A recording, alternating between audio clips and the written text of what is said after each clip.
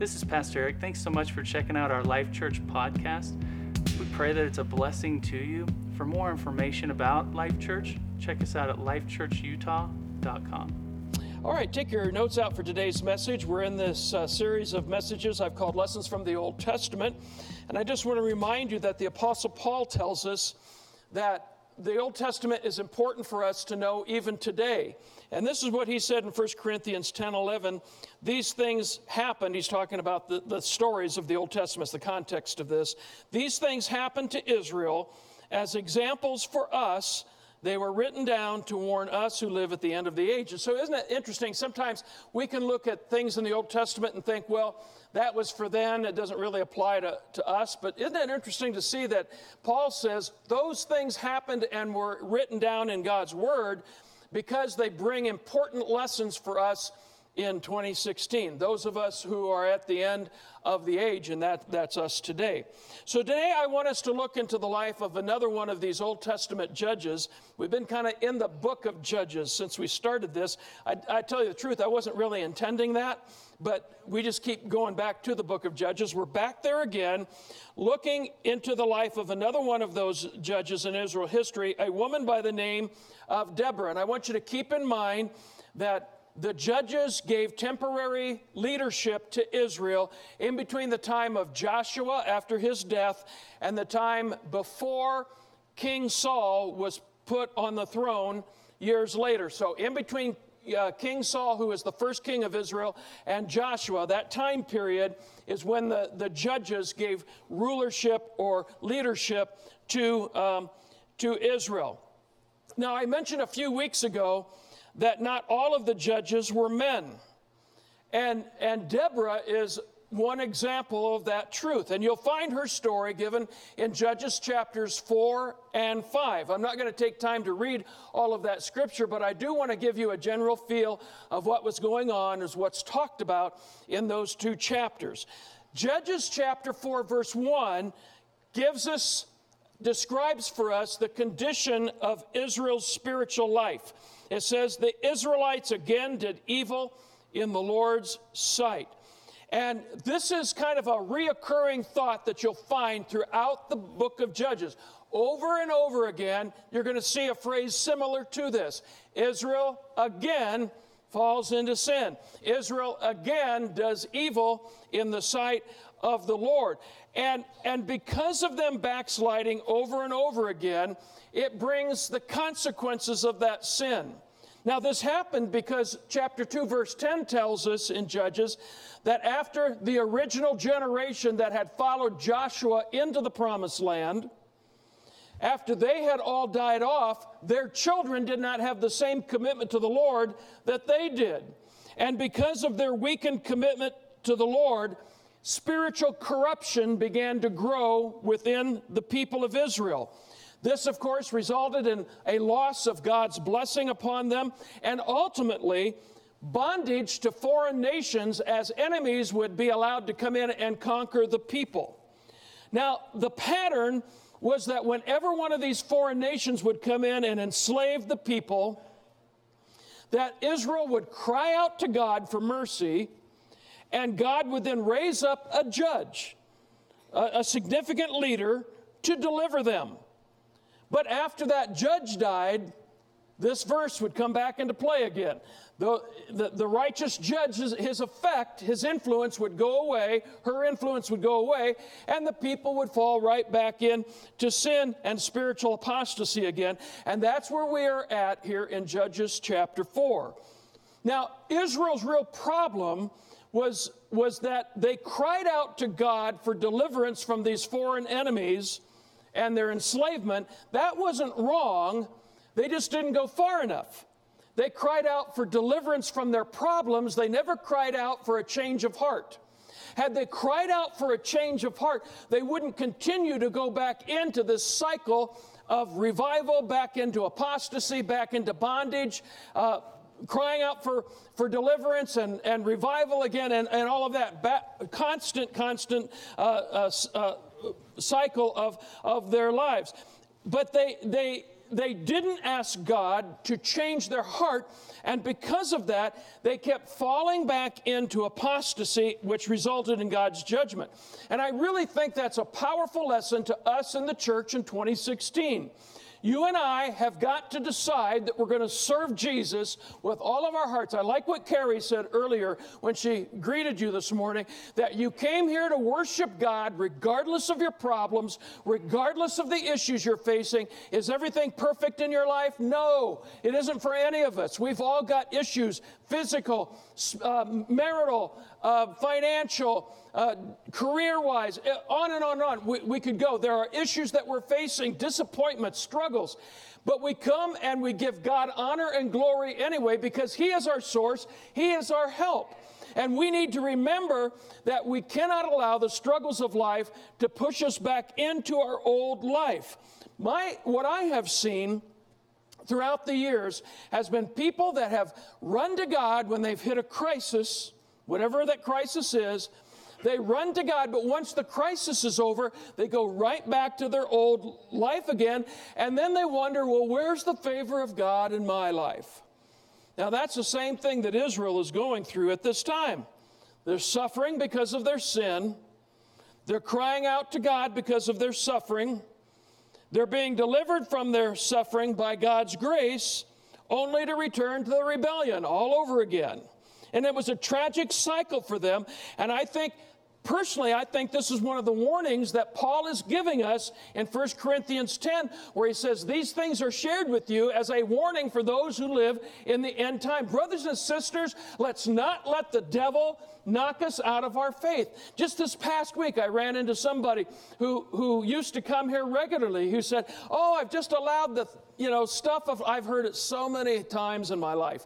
I've allowed this or that, disappointments, whatever it was, this crises that he faced, that caused him to pull away from the Lord. He said, I've got to get back into church. Well, there comes the point, brothers and sisters, and I'm impassioned about this in the last days. We have got to decide who we are going to serve. Are we going to be faithful to God? Are we going to commit fully to Him? Or are we going to allow the disappointments of life to keep undermining us? And we're on this up and down cycle with God, which is so frustrating to our spiritual lives. So this was a tragic cycle that Israel found itself in. Now, the bondage Israel was under in Judges chapter 4 was from a group of people called the Canaanites. The Canaanites had come in and conquered Israel because of her sin, and God lifted his protection off of them because of this, all right? So God raises up a woman because the people start crying out to the Lord, and He raises up a woman by the name of Deborah to bring deliverance to the nation of Israel. And God told her to send for a man by the name of Barak and to tell him to gather an army to challenge the Canaanites in battle. Now, we aren't told in the scripture why, but when she asked Barak to gather this army together, he said, I will do it, but I'll only do it if you go with me, Deborah. And she agreed to it, but she says, because you have asked for this, the victory that God brings will go to the credit of a woman and not to a man. So God revealed to Deborah that they were to lure the Canaanites into a trap. He gave them specific ways to do that. And that then the Lord would defeat the Canaanites. All you have to do is lure them in, and then I will defeat them, says the Lord. And it's the same thing throughout the book of Judges. Over and over again, the people are put into a battle situation that they cannot win, but it is God Almighty who comes to the rescue and works and gives the victory for Israel. So Barak goes out, and from his own tribe in Israel, he gathers about 10,000 men. And then the word gets out to some of the neighboring tribes. And in the end, he gets another 30,000. So there's about 40,000 men who have come together to be Barak's army to go against the Canaanites. But even so, they're terribly outnumbered. They had few weapons. You have to know this, that the Canaanites took all of their weapons away from them. So all they had were were pieces of equipment dealing with agriculture, like pitchforks and things like that, but they had no weapons, and worse yet, they had no experience in fighting, because that was another generation that did all of that, not them. So they have no weapons, they have no experience. This is going to have to be the Lord's victory. The Canaanites, on the other hand, they're 180 degrees different. They have a large standing army, and their army is preceded by 900 iron chariots that they had put together. And whenever they would go out to battle, the 900 iron chariots went first. And it was like tanks. It was like you're a foot soldier and you're facing tanks that are coming at you. And it was so incredibly intimidating and terrifying to face that in battle. But the battle was not Israel's, the battle was the Lord's. And as Israel's army advanced in faith against this skilled and well-equipped and trained Canaanite army, the Lord threw the Canaanites into confusion. I don't know how he did it, but he did it. And instead of fighting Israel, they're fighting one another and killing each other until only a remnant is left, and they look around and say, "Whoa, what's happened to us?" And they take off running. Israel chases them all down. Verse number 16 tells us not a single one of them was left. That's how complete the destruction of the enemy was, except for one man, the leader of the Canaanite army, a man by the name of Sisera. Sisera had escaped on foot, and he ran to the tent of an ally. He ran to the tent of a friend. He went into the tent, and his friend was not there, but his friend's wife was there. And he said to her, "Will you please hide me from those who are pursuing me?" And she agreed to do it. And he said, "First of all, give me something to drink." She gave him something to drink. He's exhausted. He lays down. She puts him under all of these blankets. He's so exhausted, he falls asleep. He falls into a deep sleep. And she goes over. I think she can read the writing between the walls. I'm not going to stand in front of Israel to defend this dude. And so she walks over. Now this, you think all the bad stuff's on TV? She walks over, sneaks over and grabs a peg, a tent peg. And she comes over, and as he's sleeping on his side, she puts it right on his temple. He doesn't feel it, and whack. And the Bible says it goes through his skull and into the ground. So, I mean, she hit that dude hard. She knew what she was doing, and she took him out. So he dies right there. Israel's army shows up and says, "Do you know where he's at?" And the lady says, "Yes, I do. Here he is." And she takes him into the tent, and there is Sisera dead on the ground. So after this, Deborah writes this incredible story and song, actually, and that's in chapter 5, where she's giving praise to God, but she also acknowledges with thanksgiving this woman who helps them bring total defeat to the Canaanites. So this is what I want you to get here today. God delivers Israel by two women, Deborah and this lady who kills Sisera. So what can we learn today from this story? I want to suggest three things to you quickly. Number one, there are many spiritual battles that you're going to have to fight if you want to receive the blessings of the Lord upon your life and upon your family. The enemy will oppose every promise God has made to you. You're going to have to fight through that opposition. That's why the Apostle Paul called it the good fight of faith. Faith is powerful, but there's a fight to faith. And sometimes we give up so easily because we don't want to fight. We don't want anything to come hard. I think many people come into faith in Christ and I think, once I give my heart to Jesus, then all of my problems are going to be gone. And I will tell you that once you give your life to Jesus, the Holy Spirit does fill you, and He comes alongside you to help you in your battles against the enemy and your battles against your own flesh. He will help you overcome. But if you interpret that to mean that there will be no battles at all, I want to suggest that you're terribly mistaken. Acts chapter 14 tells us of when Paul and Barnabas went to Antioch, that they strengthened the believers there and they encouraged them to continue in the faith, reminding them that we must suffer many hardships to enter the kingdom of God. Now, what I would like to do is take some whiteout and just kind of cover over the last part of that verse. Because it would have been all right to me if it would have talked about them suffering hardships, but it doesn't say that they suffered hard. We, all of us, we must suffer hardships. And we don't like that. I don't like that. If I was to give you opportunity to sign up for hardships, I doubt that anybody'd stand in line. Right? Who wants hardships in their life? But that's what the verse says. We must suffer many hardships to enter the kingdom of God. There are going to be battles that we are going to face if we're going to receive the blessings of God.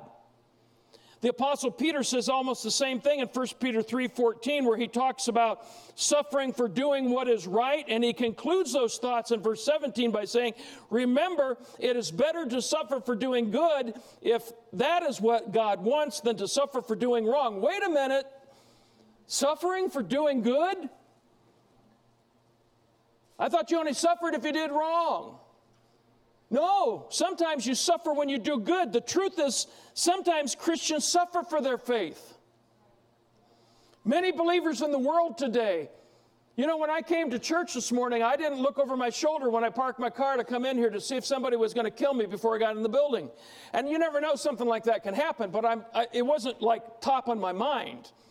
I didn't think about it when all of you came in here that there was going to be any danger in here. I mean, those things can happen, but it's not something we think about much in America. But in parts of the world, you know that's not true. Our brothers and sisters are suffering for their faith. They're suffering for doing what is right. What I want to tell you is you may go through some hardships because you are doing what is good and you are doing what is right.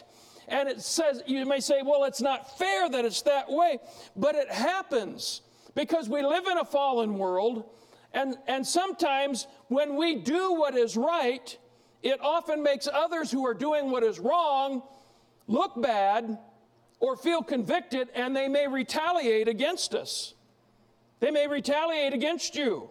I remember years ago talking to a Christian contractor who told me how hard it was to compete as a Christian against non-Christians, because when, you know, contractors give a bid before they do a job, they'll make a bid, and when he would give a bid for a job, he said he'd have to compete against the non-Christians who would oftentimes lie in order to get the bid, to get the job.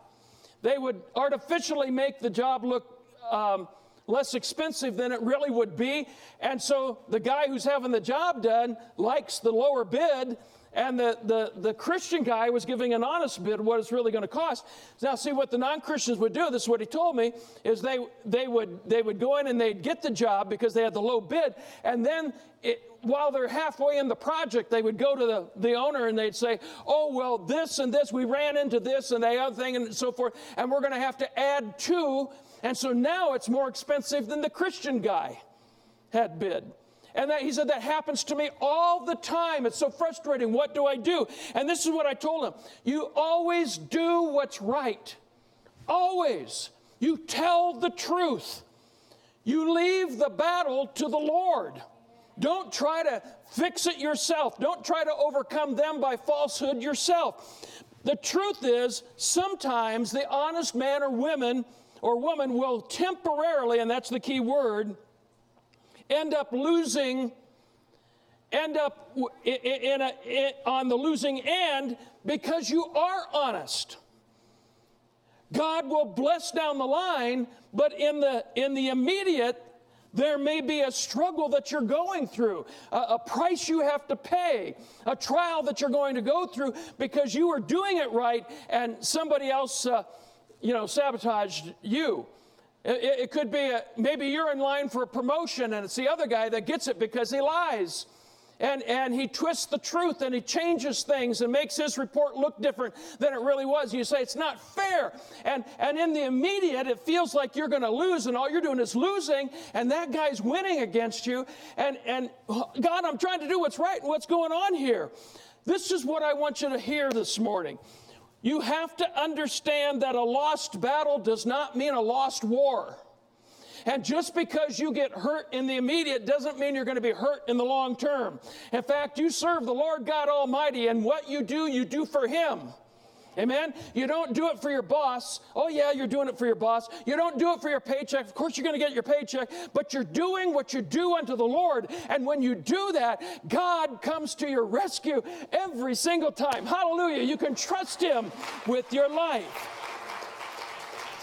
I love Proverbs 3, 5, and 6. It says, trust in the Lord with all of your heart. Boy, that's tough. With all of your heart. Some of my heart, some of the time I can trust Him, but all the time, trust in the Lord with all of your heart. Don't lean to your own understanding, your own way of thinking. In all of your ways, submit to Him. That means you always do what's right. And look at that. I'll make your plans straight. I'll prosper you. I'll guide you.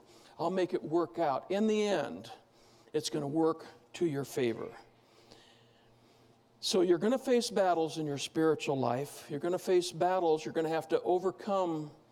There's going to be struggles in receiving the promises of God. Israel faced them. The promised land was not handed to Israel on a platter. They had to fight every inch of the way.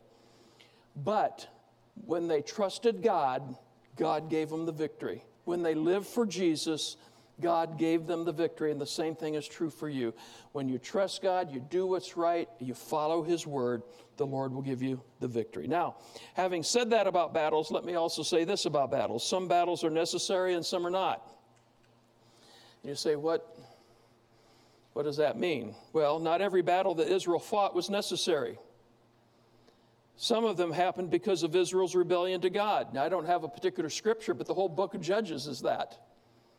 When you look at the whole book of Judges, it's them entering into another battle phase because they messed up again and fell into sin again. They didn't have to go through that. In fact, it was never God's will that they go through this repeating cycle of rebellion and coming under the bondage of other nations and having to fight their way out again, and God giving the deliverance and so forth. Nearly all the battles that Israel faced in the book of Judges were the result of their own rebellion, not God's will. It was their rebellion that put them in that spot. It's what we call self-inflicted wounds. We did it to ourselves. And folks, Israel did that, and you and I do that.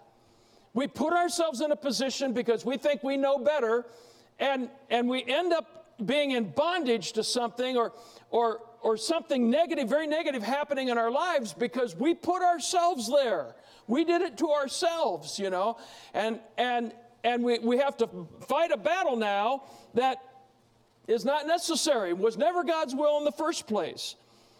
When you look at the battle between Israel and Canaan, you see a battle plan put together by the Lord Himself as a winning strategy to defeat the enemy.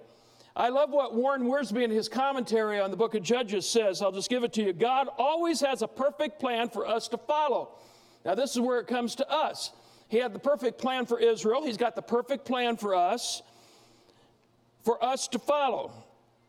God chose the leader of His army, the place of the battle, the plan for His army to follow, and He also guaranteed the victory.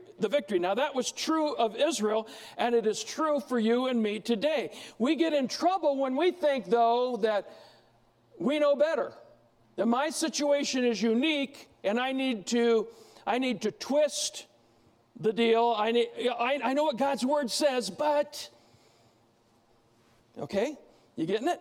I know what God has said, but this situation I need to handle my way because it's a little different than, and God wrote that 2,000 years ago or 3,000 years ago or 4,000 years, and that's a long time ago, and my situation is different.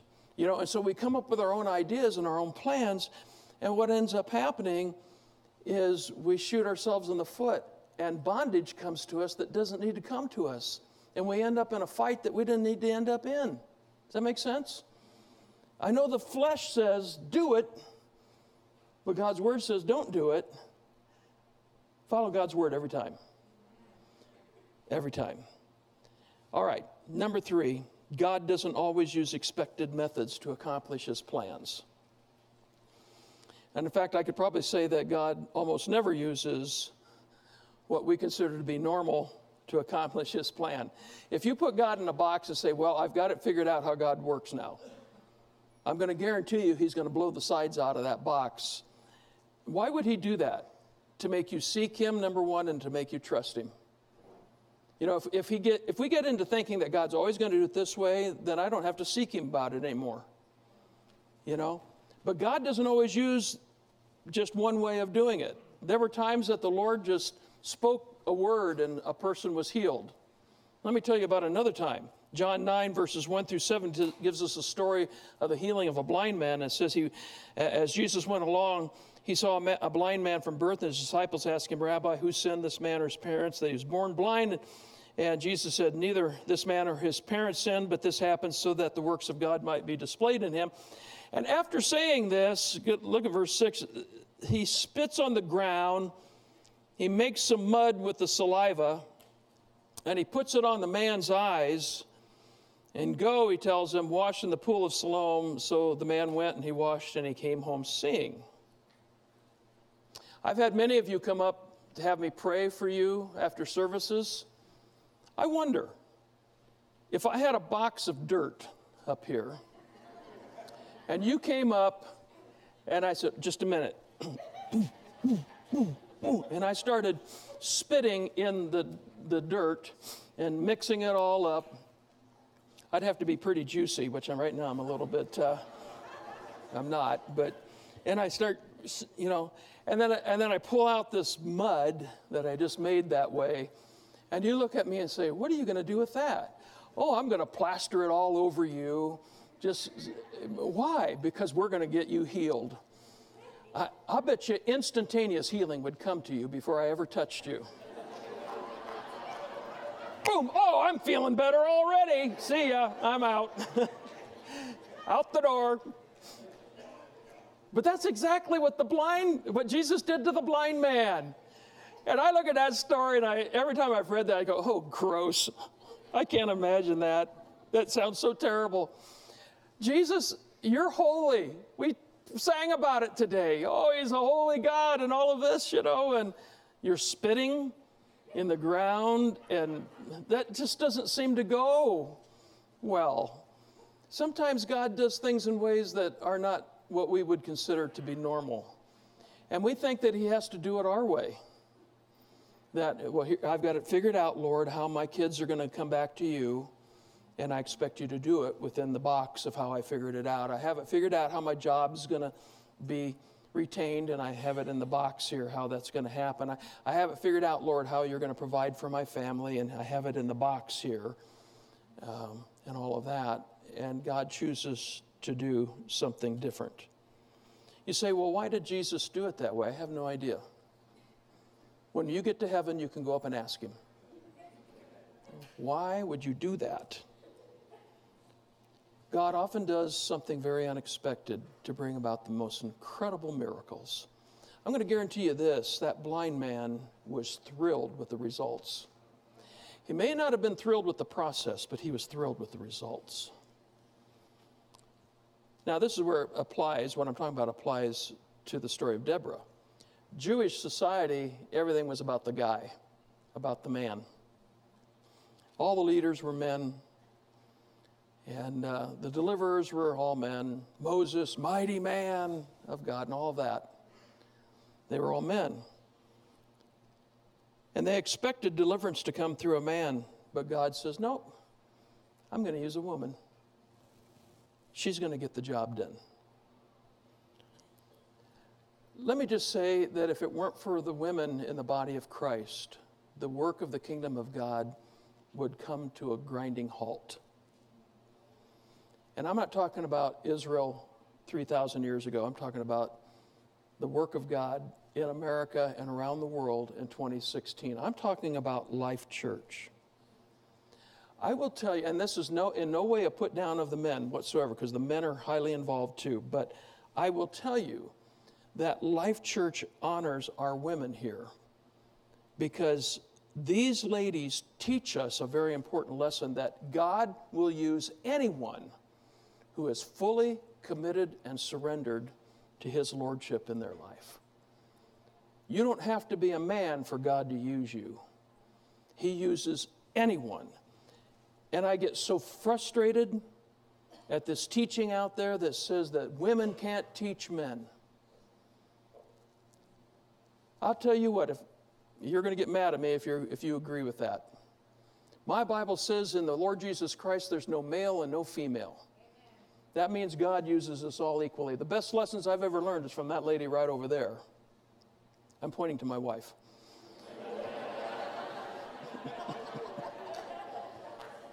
I want to be clear about that.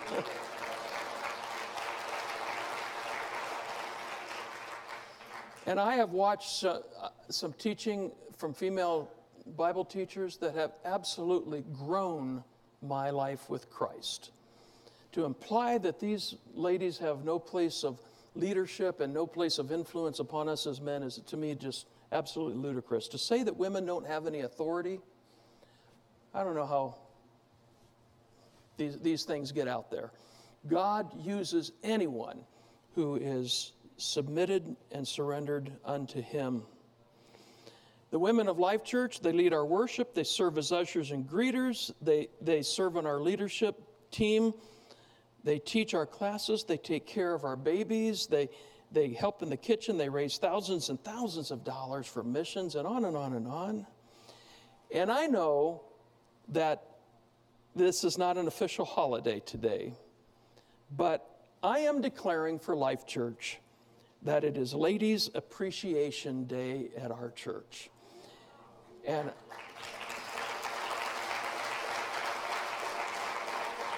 I am not ashamed to acknowledge that without you ladies, we would be nothing as a congregation. And I thank God for you. And every one of you guys, take your wife or your sister or your girlfriend or whatever she is, take her out for lunch today.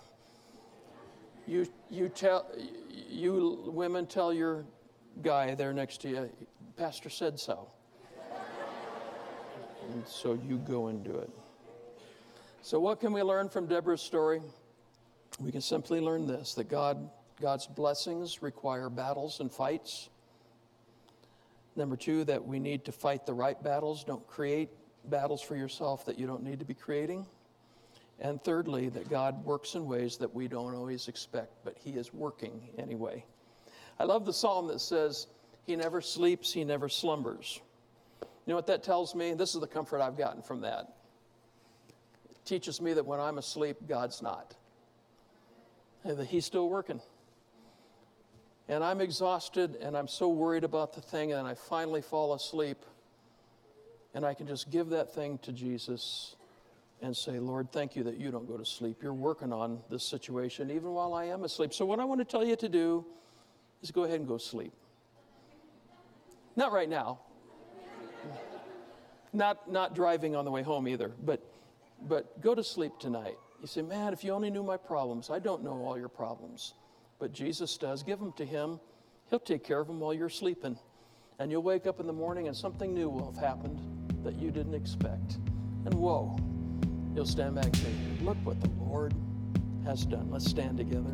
This is Pastor Eric. Thanks so much for checking out our Life Church podcast.